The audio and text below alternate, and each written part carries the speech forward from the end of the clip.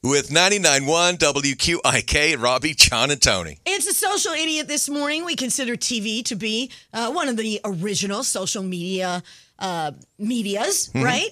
So I'm going to refer to an old movie. It came out in 1986. If you know it, you'll know where I'm going with this. Ferris Bueller. Skipping school to go to a sporting event. Almost gets caught. If you've never seen the movie, I think you would still enjoy it, even though it's an old movie. Still worth watching. Well, this happened. San Francisco, this 49ers fan decides to go to the San Francisco. It's a preseason game, but he goes. He wants to go. It's against the Raiders, and he needs to get out of work.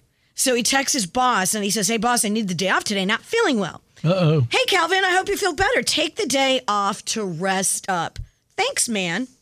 Well, later, he heard from his boss again because this game was on television. Ooh, I see where you're going. You know where I'm going. Yep.